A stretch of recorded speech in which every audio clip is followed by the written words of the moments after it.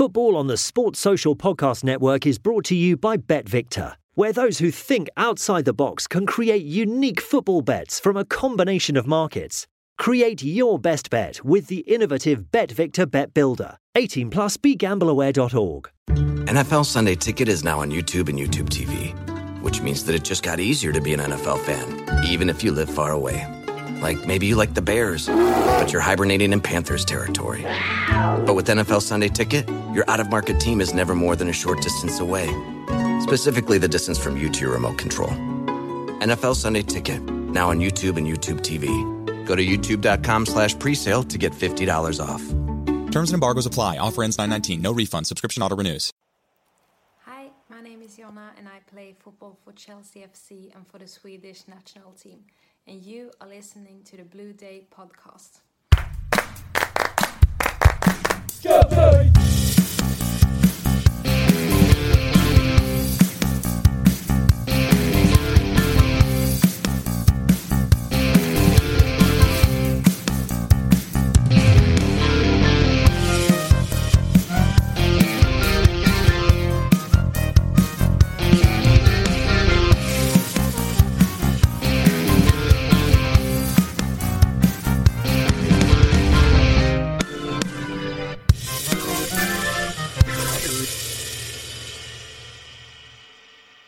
Welcome back, my friends, to the podcast that never ends. We're so glad you could attend. Come inside, come inside. Yes, this is the Blue Day podcast, and for Chelsea fans everywhere, every day is a blue day.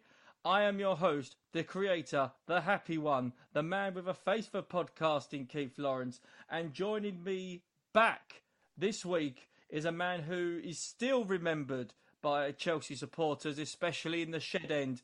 It's Steve Wicks. Steve, how are we? We're all right, Keith. Very happy about yesterday. That was always the big game.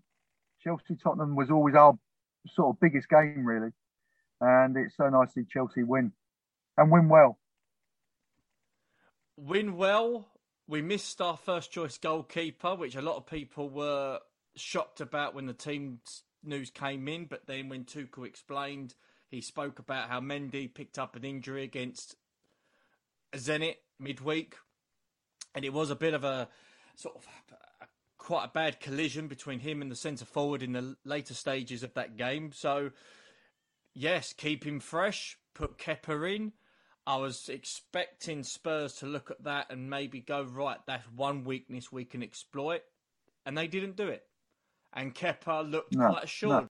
No. Yeah, I'm pleased for him. We've spoken about him before. He's being rebuilt. And it's very important that he went in clean sheet, no mistakes. And it's a step, he can't overnight become a bad goalkeeper. We pay fortunes for him. And it's our job to try and, make him great again. And that was a big step. He does look a different goalkeeper from when he was the number one. And whether or not it's a psychological issue with him, whether it was the fact that he came in with so much money and then he made one mistake and it played on him, or whether or not he didn't feel loved by the previous coach. Under Tuchel, he obviously understands that Mendy's come in and Mendy's a better overall keeper, although Kepa has been told he's a better penalty saver by Tuchel. But he looks, when he has come in, he looks a different Kepa to what he was when we first brought him in. Yeah, I think, I think there's a few players that are looking different and looking better since the new managers come in. We spoke about Christensen. He now looks one hell of a player. The goalkeeper, Alonso, he was on his way out. And the manager's done a fantastic job, and that's great for us because I thought, Spurs had 2 or 3 injuries on Saturday, and it proved that their squad is nowhere near good enough. But one thing's for sure is our squad is absolutely full of class and good players, and that's the difference between a Tottenham and a Chelsea at the moment. Strength in depth. we did discuss this on a previous episode, I know, and I know I've even mentioned it to certain people at the ground so far this season. This squad, I wouldn't say quality-wise is the same as, but we haven't had an overall squad depth like this since 04, 05, 06, whereby you could probably miss one or two star names, but have two names come in, ready-made replacements that are equally as good. You know, when, say for example, Lampard would be subbed, for example, or Essien would be rested, you'd have players come in like a Ballack, a Makalele, a Yuri Yarashik come in, and they would still be decent players. You know, John Terry might be out for 2 to 3 games, but you'd have Gallas or Carvalho come in as replacements. I see that in this squad, whereby Pulisic, a couple of years ago, he would be out injured. We'd miss that spark. We haven't missed him when he's been injured. Hudson-Odoi a few years ago was an important player. Partly still is, but we don't miss him as much as probably what we have done a couple of years ago. And I think that tells the story going forward, especially when we talk about winning trophies, Premier League or Champions League. We discussed it, the chances of us actually retaining the Champions League. And I personally think we've got a good chance to do that, purely based on the squad, and hopefully see what happens with qualification, see who we get in the knockout stages.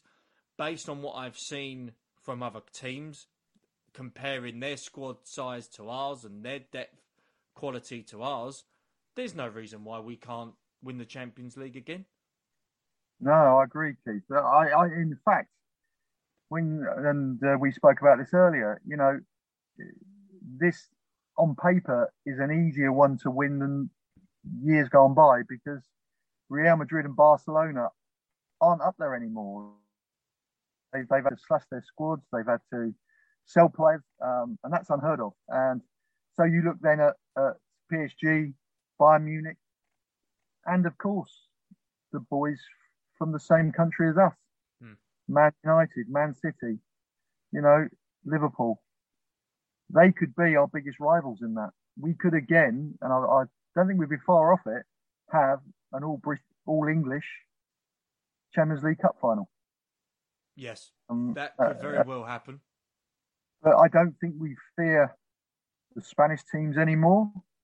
Like in the past, we always used to think, oh, go Barcelona, or oh no, Real Madrid. They haven't got quite that fear factor anymore. And obviously PSG, if their front three click, they're going to have a hell of a chance. But again, the problem with them is I don't think they play in a league which is, you know, it's a stroll for them most games.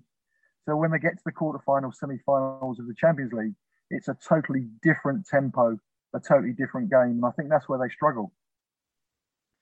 And I think when you look at it from a defensive point, and again, you being an ex-centre-half, PSG might be great going forward, but defensively, they still leak goals, and they still leak poor goals as well. And that could be got at by better quality teams than what they are facing week in, week out. They don't have someone, they're not going up against a Lukaku type every single week, whereas in the Champions League, they could with Lukaku, Lewandowski, even a Haaland. So that would be interesting. Bayern, if we're looking at it from a Champions League point of view, Bayern are ones for me to beat as well. They're going to be a tough team. They always are. They always are. They always are. They always are. And I'm going to stick my neck out. And I'm actually going to agree with you, Steve. I think we could have another All English Champions League final. I certainly think City are capable. I think Liverpool are very capable. United, on the other hand, they've got the players, they've got the star man, but they haven't got the coach. No, I think, I think what's been proven throughout the Premier League over the last 3 or 4 years is that, you know, people will say, well, as long as the coaches have got the money, they can become the best coaches in the world. But I think what's happened with Pep, certainly our manager is, and Klopp, they improve their players. Players improve as players under them. So I don't think Manchester United, I think they're trying to just buy success instead of working at success. And, you know, there's so many of our players have become better players under Tuchel. And I think that he's proven his weight in gold, with regard to his decision at half time. Changed the whole course of the game. And we looked far better in the second half. And I'm always gutted when Mason Mount gets taken off, but with regard to that, it was a masterstroke, and it worked beautifully.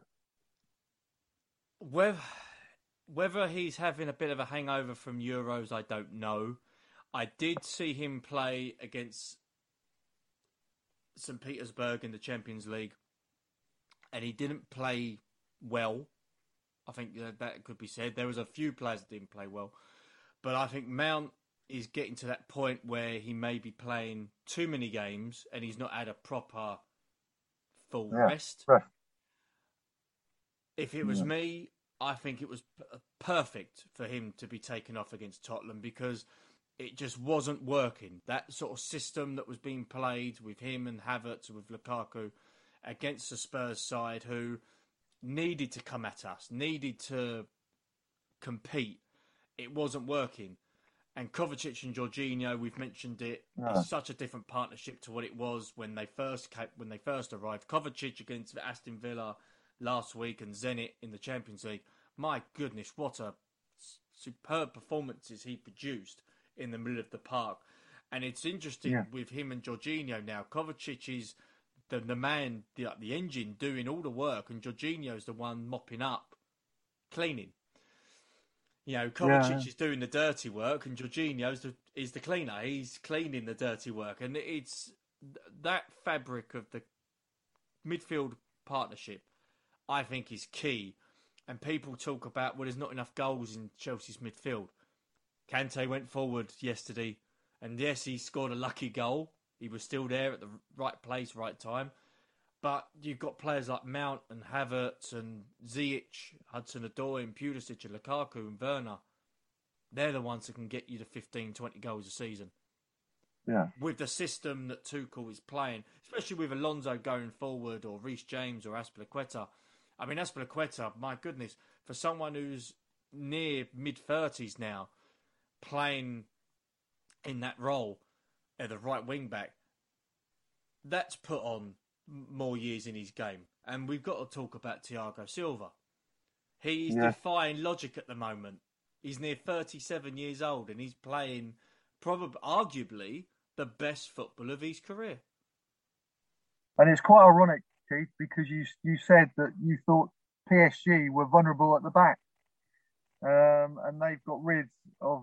And I think there's something in football, which it used to be in my day, when you hit 30, you're over the hill.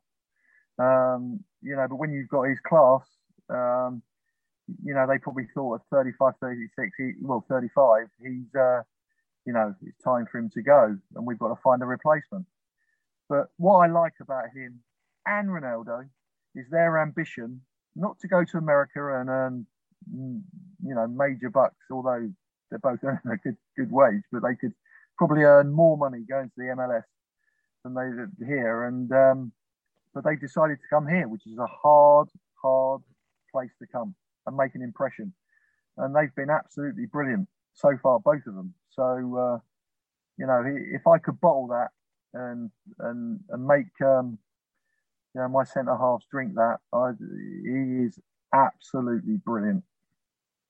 You mentioned just earlier about in your day when you was playing that you'd reach a certain age, whether it was 30, 31, 32, and certain people would say, oh, he's lost it. He's lost that yard of pace, or he's lost that sort of knack of getting in the right place at the right time. Oh, because he's reached 30.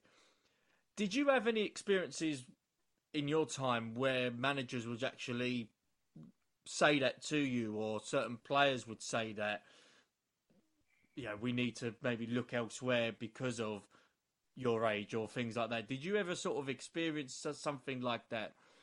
Whereby... No, I didn't, Keith. I retired at 31, so I didn't really face anyone. But I'm sure people would think, it's amazing how you can make a mistake or you can get caught out, and it's because you're 30 or 31.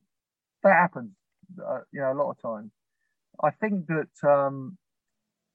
it was a bit like Bobby Moore when they decided to leave him out of the England team. He had a couple of bad games for England, and he made a couple of really sort of mistakes that he never had made in his life. And all of a sudden, there was this big cry that he was past it. He was too old. And yet, a year later or 2 years later, he was leading, Fulham to an FA Cup final and was absolutely brilliant for them. I think it's a fallacy, and I think that maybe, both these ambassadors of the game and two very dedicated and great professional footballers can strike out for the older players and say, well, actually, you don't have to be 24 or 25. It's because they're assets. They're both assets, both their clubs.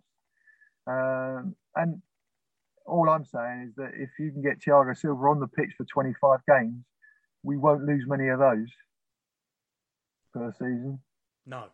And it's interesting, when he first came in, people were a little bit sceptical because of the age and because of the fact, well, there's a reason why PSG are letting him go. Why are we going for him? There should be no doubt about Thiago Silva's performances. I mean, even against Aston Villa the other week in the Premier League, the clearance he made when he sort of went on the floor and blocked the shot from, I believe it was Watkins. You'd expect that from a young, vibrant centre-half, not somebody of Thiago Silva's ilk, but he's showing the young defenders how to do it. And we've said it before, someone like Chalobah and Christensen will only benefit by learning through Thiago Silva. It's similar to what happened with John Terry, with Desailly and Frank Leboeuf. Yeah. Well, I think, if I look at Thiago Silva, and he's 37, and I'm looking at him thinking, dearie me, he's one of the best centre-halves ever to play in this. I don't look at it as one of the best centre-halves to play for Chelsea, but I look at him as one of the best centre-halves to play in this country. He is absolutely top-notch. I love the way he comes in front of people and nicks the ball, and then he lays off. He's so intelligent, and the likes of Christensen and Chalobah, they can learn so much from him, and they're both good footballer centre halves, but they might know when to and when not to, because sometimes they, and I just think he's worth his weight in gold to Chelsea Football Club. Now, one thing that struck me when Thiago Silva scored the opening goal yesterday, and I did actually think of you, Steve, when this occurred. I was thinking, I wonder how he would look at it from a defensive point. You've got a defending corner, and you've got a centre half who, all right, he's not one to score every week from corners, but he's a presence. If you was the coach defending that corner, would you have an attacking midfielder mark him, or would you have more of a defensive-minded person looking to maybe block him, see where he's going, zonally or man mark? Would you have someone like a Dele Alli mark him? No, I wouldn't. I thought a total mismatch. I really did, and I remember thinking, dearie me, if he's there's a real chance here. But what I find really frustrating, and I know I'm a bit of an old fogey, but what I'm saying is the starting position of some of these centre backs and people picking up from corners, because they've got into this pulling and shoving and twisting and doing what they do, their starting position isn't right. When people peel off the back of people, they're square, and they don't know how far back they are. They don't know where they are. And I think that sometimes Ken Chiletto used to say, football is a simple game complicated by idiots, and he's dead right. You open yourself up, you're arm's length, you're touch tight, and you're in a position where you can see both the ball and him. That's how you pick up. And when we're just not doing that, we're getting, not Chelsea, but other teams. They're getting caught square, looking at the ball and no idea what's behind them. And Silva had that other chance as well that saved, and you just look at it sort of defensively, and you look at it with how Chelsea operate.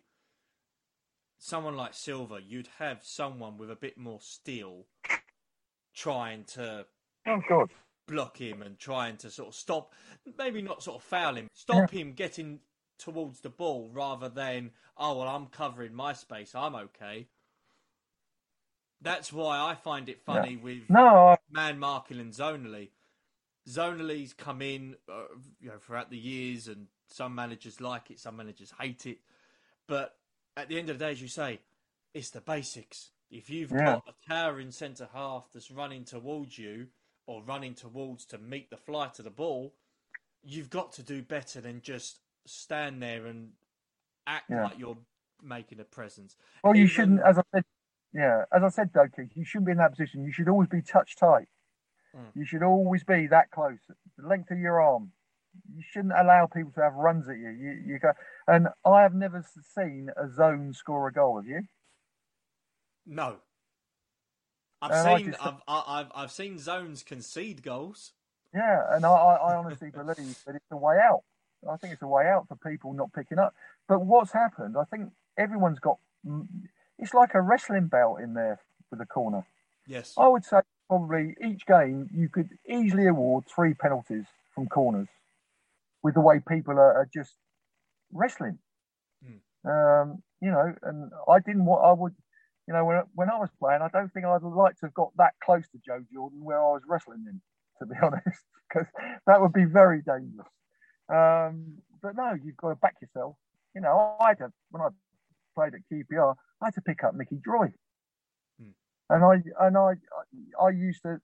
I still had the principles of being touch tight and not allowing him to get in front of me, not allowing him to get a run on me, and knowing where he is and where the ball is, and that's basics. And I think that's gone out the game. And then even when you look at the second goal, because I sort of watched it a few times back, and I was trying to analyse it for my benefit, especially for today's recording. And Kante's not a dribbler, whereby he's going to get past 3 or 4 players. Although he's done it on a rare occasion, but you'd at least, if he has the ball, close him down. I mean, I'm not complaining because we won the game, but I'm looking at it from comparing us to other teams. Now, we faced Arsenal away, we faced Tottenham away, so we are the kings of North London, and we don't even reside in North London. We are the kings of North London. We've played Liverpool at Anfield, and because of the referee's stupidity, we played 45 minutes with 10 men, and we didn't lose. So, comparing us to other teams at this moment in time, we're looking strong. And you look at the teams around us, or you look at the teams that are allegedly these biased punditries would have you think would be competitive with us, they're not. And you look at someone like Spurs that I don't think, based on what I've seen recently, then nowhere near top 4 material. Not when you look at someone like Liverpool, United. I've already gave my views on them, and you look at someone like City, Arsenal. They don't need to even to be mentioned. To be honest, they're not. They are not even in the same category as us. But you can only beat what's in front of you. But I have to sort of mention this to you, Steve. I don't know whether you saw it. What must Harry Kane be thinking today? When you look at someone like Lukaku, who we bought in, and people are going to, non-Chelsea fans are going to go, 98 million, that's a lot of money. Look what he's done in the short space of time that he's come in. And this is why I think it was important that we got him in, based on he's worked in the Premier League before with 3 different clubs. He knows the league. He knows how competitive it is. It looks like he hasn't left English football at all. You look at his performance compared to Kane, and then people are saying Kane's better than Lukaku. Kane looked lost. He looked like he didn't want to be there. Lukaku looked like somebody who wanted to score, and you can see with Lukaku's performances, every time the ball was coming towards him or people would have shots and Lukaku was in space, he was getting the ump. He was getting frustrated because he wanted to score. And he's that sort of striker that we needed, whereby, yes, we won 3-0, but he's pissed off because he hasn't scored. Yeah. Well, listen, I played with one of the best goal scorers, I think, and that was Clive Allen. And there were times where I thought, if we lost 3-2 and he scored twice, he'd be quite happy. And that's a centre forward's mentality. You want them to be like that. Harry Kane, I think the truth about Harry Kane, to me, from what I've seen and what I've heard, is a very upstanding man of his word gentleman. And he's led Spurs unbelievably. He's led the line. I think he is suffering from having an agreement and being totally let down by the powers that be at Tottenham. I think they've stitched him up unbelievably. Now, they might think when he didn't sign, when they kept him at Tottenham, they might think, oh God, we've done great there, job done. But they've got to deal with his mental side. And to me, he's not the Harry Kane. He's coming off, he's coming deeper, he's playing deeper and deeper and deeper. He's playing a different way. And I think they now will look at it, and for the sort of money they could have got for him, maybe with what they've done and how they've scarred him, they've lost a lot of money. But I hope that he's bigger and better than that, because he's very important to England as well, and he comes through. But the hunger between Lukaku and Harry at the weekend was there for all to see. But I think there's probably reasons that we don't know about, which have made Harry Kane very, what's the word I'm looking for? Disenchanted to be where he.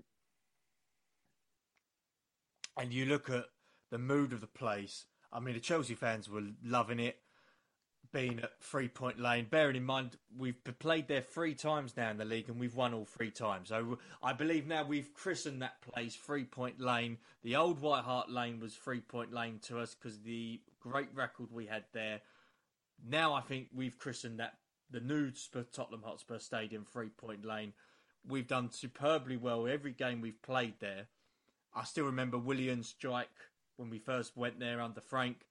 Last season, it was a great performance as well, which didn't help Tottenham. And yesterday's performance, I mean, even Rudiger getting in on the act at the third goal. And 3-0 didn't flatter us because we could have won that game 6-0, Steve. Yeah, I think we could have won that game 6-0. But it concerns me a little bit. I think that there are now 3 leagues within our league, and I think that's becoming more and more evident now, because I think the top 4 have strengthened and they've got great squads. And although Leicester have a go each year, they're beginning to be a little bit found out. It's not as easy for them. You've got Tottenham in a mess. You've got Arsenal in a mess. And it's basically because, and I hate to say this, but it's true, they haven't invested the types of money that we've invested. Yes, they've gone out and bought players, but they haven't bought players that, Ben White at £50 million, he's going to be a good footballer, don't get me wrong. And Arsenal need a centre-back. But if you look at the players around him, there's 16.5, 12.5 million. They're what I call, fill-in signings to try and change it, but they look way off. So I think you've got the 4, you've got the then battle for the other 2 European places, and that's between West Ham. For instance, a prime example, Antonio suspended. They haven't really got a centre forward within their squad that can replace him. Now that, to me, shows an awful lack of ambition for West Ham, because that's crying out to sign a centre forward that can either play up with Antonio now and again, or lead the line himself when Antonio's injured. He often is. And obviously he was sent off and he got suspended. So, they paid the price.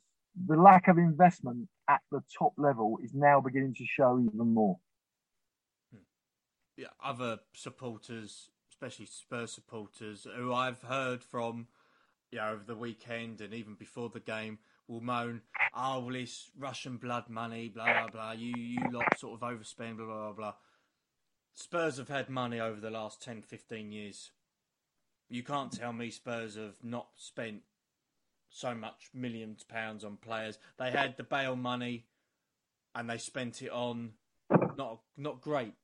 Whereas other teams, they would go out, and this is where I think the recruitment and scouting is important. It depends on how good it is. Yes, every signing's not going to be great, and we've had some bad signings. We discussed it on a previous episode, Steve. We've made some shoddy signings, but most of our signings have been good. Azpilicueta, arguably the best 7 million we have spent in a long, long time. He's still there. Yeah. Thiago Silva, 35, free transfer. Lukaku, 97 million, our most expensive signing. But look what he's produced. And I think, as you say, I do agree. I think there is probably 3 mini leagues in one league, and I'm hopeful, more than extremely confident. I am more hopeful than confident we can win the league, but there's just a little bit of me that thinks we could potentially actually retain the European Cup. Yeah, well, if I had to put my money and being not with my blue shirt on, I'd say the most impressive team over the period of time so far this season has been Chelsea. And if you listen to a lot of pundits on the on TalkSport on the radio, they're all saying that the team that finishes above Chelsea will win the league. Yeah. And a lot of them are saying there won't be anyone above Chelsea. They will win the league. Now, a lot of that is down to there's a certain amount of luck. You need to be injuries at the right time. But when you look at our club and the strength in depth, it's like we could field a team at Aston Villa in the League Cup and not play one of the first team that played on Saturday and still put a very, very good side out. Well, I'm glad you mentioned Villa because I want to switch gears to that. We're going to sort of preview the Carabao, I'll still call it League Cup. I still remember when it was called the Coca-Cola Cup back in the day. I still remember that. But again, in my opinion, and I've even said this yesterday to a couple of Chelsea supporters, if it was me, the only person that I would keep in that team that played on Sunday would be Kepa. Everyone else, night off. Yeah. We've got the squad depth. We've got enough quality to come in and do a job against Aston Villa. Aston Villa, we mentioned it before coming on the show, it's a sort of competition they need to win because they're not going to get into Europe probably within the top 6. They're not going to win the league.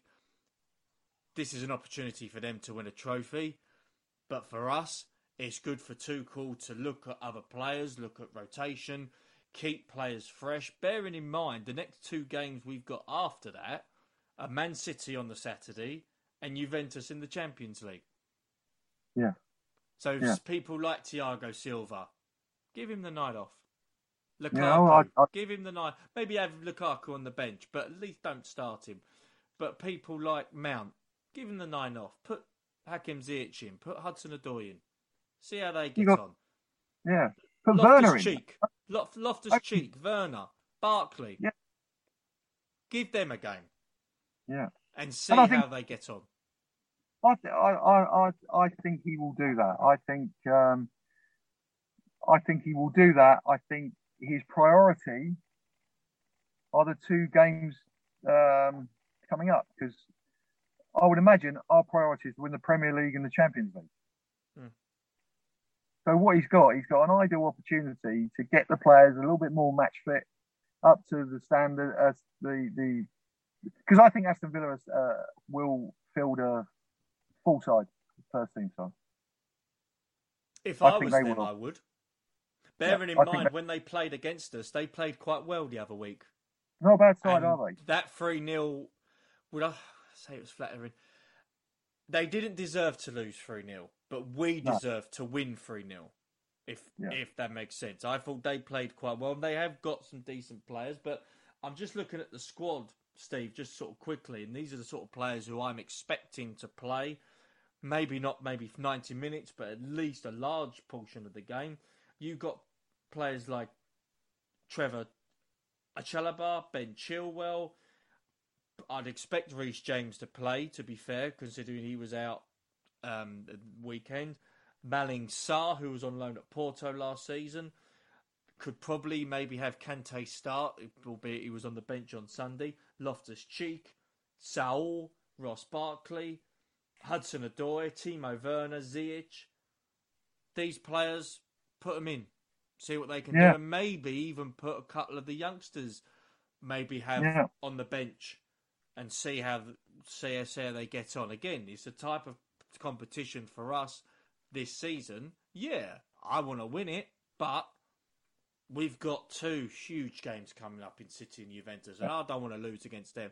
Bearing in mind, City, I think, are there for the taking, and Juve, they're in the bottom 3 at the moment in Serie A. So that tells you all you need to know about where, at the moment, Juventus are at this moment. So where we are compared to them, we need to be fresh for them. For that game. Yeah, I totally agree, and I think it's also. Do you remember Liverpool played their under 20? Was it under 23 one team? Didn't they and he even got to the stage where Klopp didn't manage the team. The guy who at Blackpool managed the team. You know, when they went away on the World Club Championship or something, you know. But I just think this is a great opportunity, as I said, to get the boys who haven't been involved, get them a game against a very, very good side. And as I said, I think our Tuchel's 2 priorities will be the Premier League and the Champions League.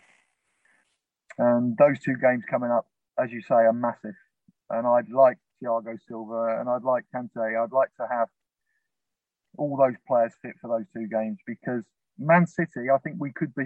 I never ever dreamt that Man City would play at home and only have 1 shot on target in 90 minutes, and that was against Southampton. Now things aren't quite 100% there at the moment. We're playing them at a good time. I agree. Especially at our place as well, where the atmosphere is going to be good, bearing in mind where we are in the league table at the moment, and this would put down a marker. Bearing in mind we've already played Arsenal, Liverpool, Tottenham, Zenit, Champions League. We've had a bit of a tough month for September. We beat Man City. I'm just going to look over the fixtures for October, Steve, and it seems a little bit better, although it's not easy, but it's a little bit better than what we've had. We've got Southampton on the 2nd, Brentford on the 16th, Malmo in the Champions League, then we've got Norwich and Newcastle, and that's October. Yeah. Well, that you know, if we get over these 2 games, if we can get a win against Man City and a win against Barcelona, Juventus, that makes our job a lot easier to keep on track for the two big ones. So it'll be interesting what happens. Just want to sort of brief mention the Predictor League for those that actually I did get an email from somebody to say who's winning it at the moment, because we haven't had any sort of confirmation or any updates or anything. It took me a while because I was a little bit late on sorting out who was winning what and how many points people had. I finally sorted out over the weekend, and we have 3 people joint top at the moment. And this was before the Spurs game. So the 3 people that are joint top, they are Steve Wicks, John Dempsey, and a third centre half, please. And a third centre back. No, it is an individual by the name of Jake Cooper. Right. So he's a Chelsea supporter called Jake Cooper. He is in a three-way tie for first place at the moment, and all the others are sort of partly back, maybe 4 or 5 points behind at the moment. So interesting. What I would like to do, Steve, just as we sort of keep on with the Predictor League, could you give me your prediction for the Chelsea Villa game? Not knowing the team, that's quite hard. So I'm going to have a little go. I'm going to say they're going to put the second team out and they're going to win 2-1. Lovely. Well, the table will be up this week. It will have the results of the Spurs as well. It will also have, hopefully, the results for Aston Villa. So I will put the table up later this week for your convenience. We will hopefully have a show next week as well to review the Villa and Man City games as well. So if you want to find us on YouTube, find us on the Blue Day podcast. We've got great videos of myself at Chelsea with some good videos, and we've got some highlights. We've got interviews as well. So find us on YouTube. Find us on facebook.com/the Blue Day podcast for all the news, all information. But we just want to sort of do a side note of because this was something we was going to mention last week. Now, there's two reasons why we didn't have a show last week, and I'll mention one of them. The other one, Steve was unable to do it for personal reasons, but the reason why I couldn't do a show last week was to do with work commitments. But also, I attended a PFA event, Steve, last week, and it was something that was in my diary for some time, and I kept it quiet as I didn't want too many people to know about it. But it was at the Greaves Hotel near Park Lane, and it was an event organised by PT Events and organised by the PFA. It was 3 Chelsea greats, Steve, and it was Gianfranco Zola, Roberto Di Matteo. It was supposed to be Dennis Wise, but he was in Italy for reasons because he's the chief executive of the Italian side Como. So they had a game on Friday that he had to attend. So they had Torre Andre Flo, not a bad substitute to have. He was there, and they were talking about some great Chelsea stories, and it was an event, as a Chelsea fan, superb. I was sitting with the Chelsea pitch owners, the chairman, Chris Isett, who's been on the show before, and 3 other board members. It was a great day. It was a really good day to listen to them, spend time with them, and I was part of the silent auction. They did have a silent auction there with a couple of Chelsea bits, and there was another sort of couple of raffles. Didn't win anything. I did try. There was a couple of £100 that I was a little bit out of, but it was great. And I just want to sort of pretty much plug the PFA because they do some good events as well. They've got one with Gareth Southgate coming up at the end of this year. So if you're interested, go have a look on the PFA. I'm not getting paid for this by the PFA, by the way, but I just want to sort of comment how pleased I was with how the evening went, and for a Chelsea fan to listen to Zola and Di Matteo speak, bearing in mind Di Matteo won the Champions League with us. I was very fortunate to be there. Yeah, it sounds a great night, Keith. It was especially great, and I want to also sort of now discuss. Obviously, the news broke yesterday as the news that the great Jimmy Greaves passed away.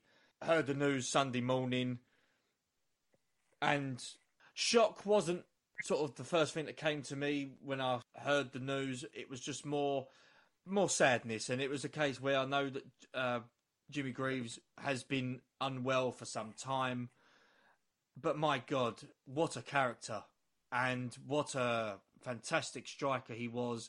Obviously, well before my time, but the highlights that you see and the goals that he would score, he'd score all types of goals. And even we'll talk about it with yourself, Steve, in a minute, but even with Saints and Greaves, a show that ran on ITV in the mid-80s to early 90s. It was, again, before my time, but every person I speak to loved Saints and Greaves. I have not seen any football fan that said, "Oh, that was a rubbish show." It was superb, and again, I feel sad for the family and friends of the great Jimmy Greaves, because he was such a character. And again, another character's gone from the game. And so Steve, just want to sort of wrap the sort of episode up just by sort of getting your memories of Jimmy Greaves, because again, you was sort of coming through the ranks while he was sort of playing, and then he was sort of coming at the end of his career. But you was sort of in that sort of same bracket in the 70s as a sort of a Chelsea player coming through. So, what are your memories of the great Jimmy Greaves? Growing up as a kid and seeing him play. Well, I think Jimmy's record speaks for itself. There's not one striker that has ever been that has scored the amount of goals and game ratio. It's like his England. I think I'm right in saying he played 7 times or 54 times for England, scored 44 goals. If he'd have played the amount of games that Rooney had played, it worked out he'd get 95. His goal ratio was something like 434 in 516 games or something. It was unbelievable. I never played against Jimmy. My dad used to think he was the greatest thing since sliced bread. And I remember as a kid watching the football and seeing him score the most unbelievable goals. He glided across the pitch in pitches that were, well, just mud heaps, really. And my God, he could finish. And a couple of things I'll always remember. Terry Venables was very close to Jimmy. And he used to say to Clive Allen over and over and over again, when you get through, do me a favour, don't blast it, pass it. Pass it into the net. And he gave Clive a DVD to watch Jimmy Greaves and look at how many times he got through, dropped his shoulder, went through, and instead of hammer it, just passed the ball into the net. He was the best finisher you'll ever see. A lovely man. I had the honour of meeting him 2 or 3 times. An extremely funny man, fantastic sense of humour. And Ken Chiletto told the best story I think I've ever heard, and I couldn't stop laughing. He was saying that Jimmy was always the practical joke man in the squad. And Ken was on the train, and Jimmy used to go get off at Earl's Court. So, packed train. So as he gets to go off at Earl's Court and Ken's staying on the train, he goes up to Ken, gives him a kiss, smack on the lips, and says, "See you, darling, I'll see you tomorrow." And left Ken on the train. As the doors closed, Ken was like, everyone was looking at him. He was out, and that was Jimmy Greaves. Jimmy Greaves had a wicked sense of humour, and a lovely man. You know, he pioneered ex-footballers going onto TV. It was very important, that show, because it was the first of its kind, the first that an ex-footballer, 2 footballers were on TV talking about football. And obviously there was Jimmy Hill, but it was different. But he was a lovely man, very, very humble, very humble. And also, I don't think we should ever forget, and Bobby Moore told me this. He said in the England squad, when we won the World Cup in 1966, we had 5 world-class players.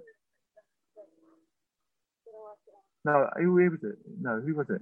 No, it was Alan Ball. Alan Ball said to me, we had 5 world-class players. And he said, that's Gordon Banks, Bobby Moore, Ray Wilson, and Bobby Charlton. I said, that's 4. He said, yes, the other world-class player didn't play that day. That was Jimmy Greaves. And I think that says everyone respected him for what he was and knew what sort of player he was. And my love and thoughts are with Jimmy's family and his friends. And he will be a great loss to everyone and a great loss to the football world, that's for sure. Definitely. I've just got up these goal scoring records, as we just mentioned, obviously the amount of goals he scored. And you mentioned with England, he scored 44 goals in 57 appearances. I mean, unbelievable. Even that in itself is superb. Chelsea, between 1957 to 1961, he scored 124 goals in 157 appearances. Milan, he scored 9 goals in 12 appearances. Spurs, obviously, when he was there the longest and he was more probably revered at White Hart Lane, 220 goals in 321 appearances. And even at West Ham for one season, 13 goals in 38 appearances. Even that's quite impressive compared to especially today's standards. But as you said, my thoughts and prayers are with the family and friends of Jimmy Greaves. And the only sort of time I met him was at a Q&A event in Dartford many, many years ago. I went with my brother, who's a Tottenham fan, and we sat probably 4 or 5 rows from the front, and I was in awe of the guy because his stories were so entertaining and they were funny. Oh. And somebody sort of heckled in the crowd about, why are you not on Chelsea TV? You'd be great back on Chelsea TV. And he just said, Chelsea don't want me, but I know other people that do, and that's people here. And it just things like that was just sort of superb, and it was just sort of listening to he was some great stories of him. And it's obviously the tribute that came out with White Hart Lane yesterday with the minutes of applause. I'm hoping that Chelsea can do their own little tribute as well for the man, considering he did start his career with Chelsea. And my goodness, again, as we said, we talked about Terry Venables as being a character. We've talked about other people, Rodney Marsh as well. As we took, look at sort of characters in the game. Jimmy Greaves was just complete, one of a kind. Yeah, just a one-off, and and I heard his interview he was asked the question, how did you feel about not playing in the 1966 World Cup? I don't know whether you heard that, but the way he responded and the humble way he dealt with it was absolutely fantastic. And that just typified the man. Mm-hmm. And I think when you look at players of that era, they always had time for fans. And Jimmy would stop, he'd talk, because he was one of those fans. He never forgot his where he came from. Yeah, and as you say, humble guy, and what a lovely fella, and he will be missed. So I don't think there's much more we can sort of add to that, Steve, is there? I mean, hopefully, as you say, hopefully there'll be a special tribute by Chelsea for him. And yeah, well, I hope we talk about Tottenham, where you look at his main part of his career was at Tottenham. I really think he's great enough for them to sort of say, we're going to put a statue up to remember Jimmy Greaves forever. Because they don't, if you spoke to people of his time, who's your favourite player? I would imagine 75% of Tottenham fans would have said Jimmy Greaves. And that's the impression he made. And it would be nice if they did a little something to honour him, because I think he was a little bit let down with Whitehall. I think he should have got his OBE and MBE and even a Sir Jimmy. Because there's lots of people that are riding bikes and doing things that are getting knighthoods. I look at him as one of our all-time greats, and how Bobby Moore hasn't had I don't know how they call it, but just been, sort of honoured more. I don't know. I find it really... So I hope certain things are done, that even with his record, maybe a little something at Wembley. Yeah. Or maybe we should put... There's all those photos of players. Let's make room for Jimmy Greaves. Let's put Jimmy Greaves up there, because he was a Chelsea boy. He didn't want to leave Chelsea. Chelsea sold him. He didn't want to go. And he's one of his goal records sits there with the best. I just want to end the show, Steve, with another plug.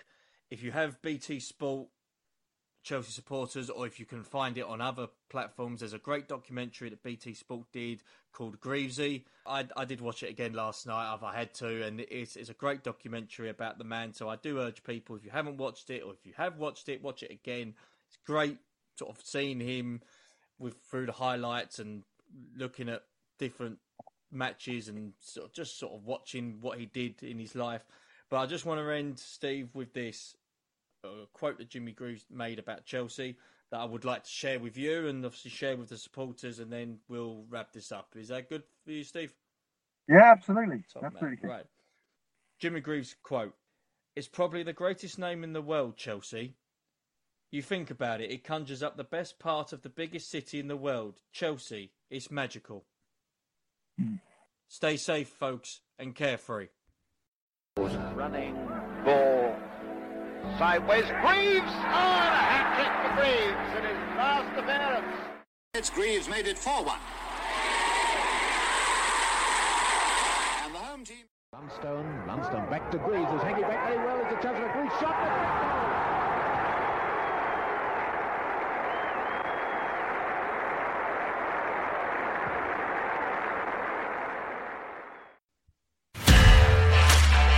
This podcast is part of the Sports Social Podcast Network. Sports Social Podcast Network.